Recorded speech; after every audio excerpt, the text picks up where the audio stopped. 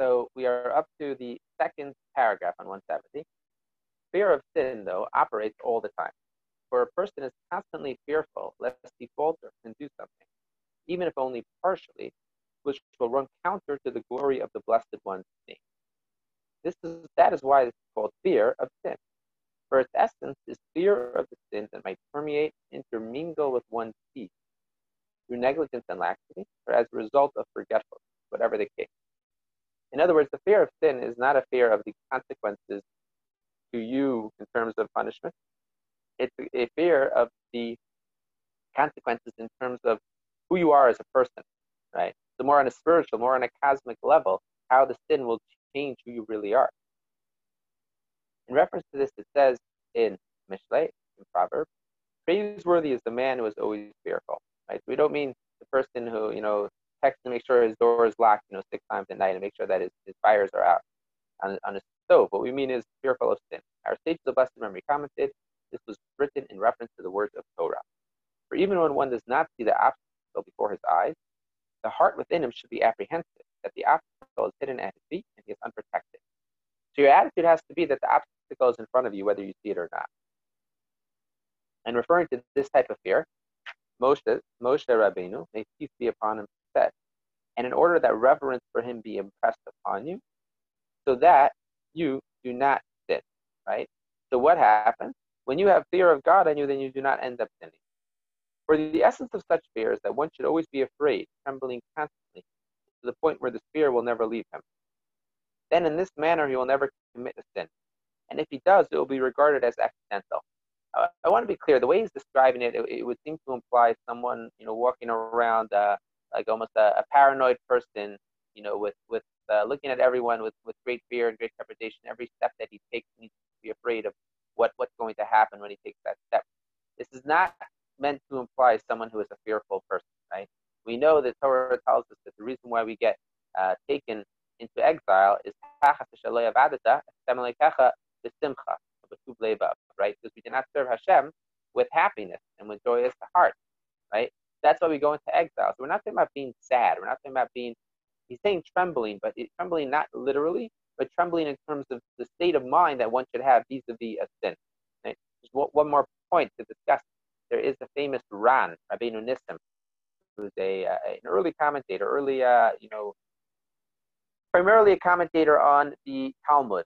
He lived in I want to say 1300s. And Rabbeinu Nissim asks the question. He says, how are we allowed to take a step?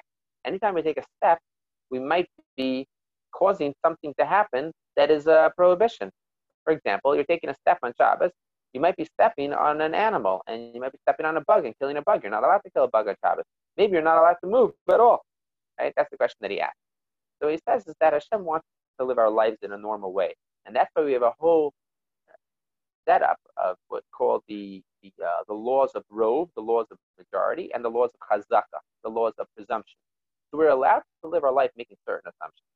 So he's not describing that you should literally be thinking to yourself every step that you take before you take that step, am I committed to or not committed to take this step? That is not a healthy attitude and will not lead to a happy life. What he's referring to is, once again, more of like a meta-level trembling, right? That figurative trembling about their lives, about how people go through life. Are they going through life afraid of sin, right? If you go through life afraid of sin, whether you tremble every moment or not, you can be a very happy, joyous person, right? But it's on your mind. It's always on your mind. You want to be careful not to sin.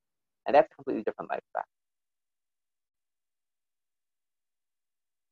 Then, in this manner, he will never commit a sin. And if he does, it will be regarded as accidental. And Isaiah said in his prophecy, and to such will I look, to the impoverished and the crippled in spirit, and the one who shudders at my word. If Hashem is saying, who will I look to?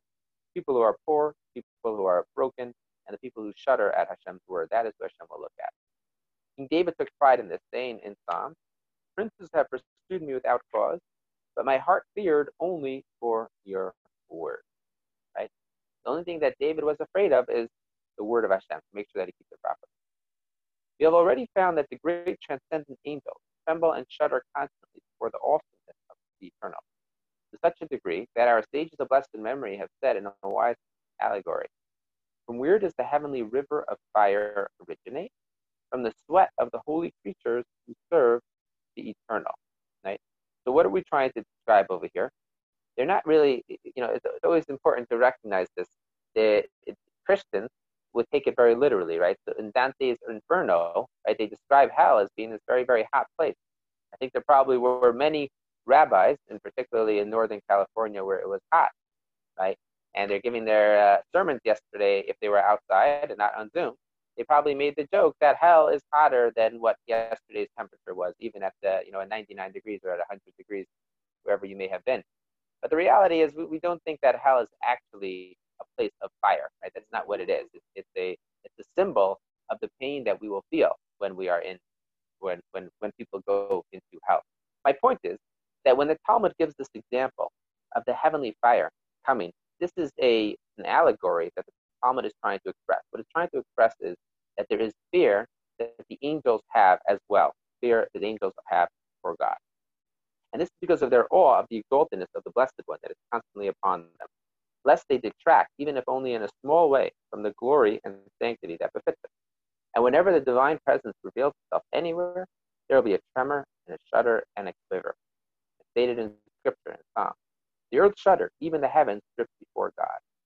And it says, if only you would have rent the heavens asunder and descended, then the mountains flowed before you. Okay, so this is even referring to the creation of the world, right? So the things that Hashem has created, the natural world, when they sense, right, the inanimate objects, when they sense God's presence, there is an automatic reaction to God's presence, right? This is more of a Kabbalistic idea, obviously a deeper idea. But when the inanimate objects of the world, when the creation, the natural world, when it senses God's presence, they tremble, right? And it manifests itself in the shuddering. So too the angels, and certainly so too should we, the animate objects, who have free will, should we tremble when we are in God's presence.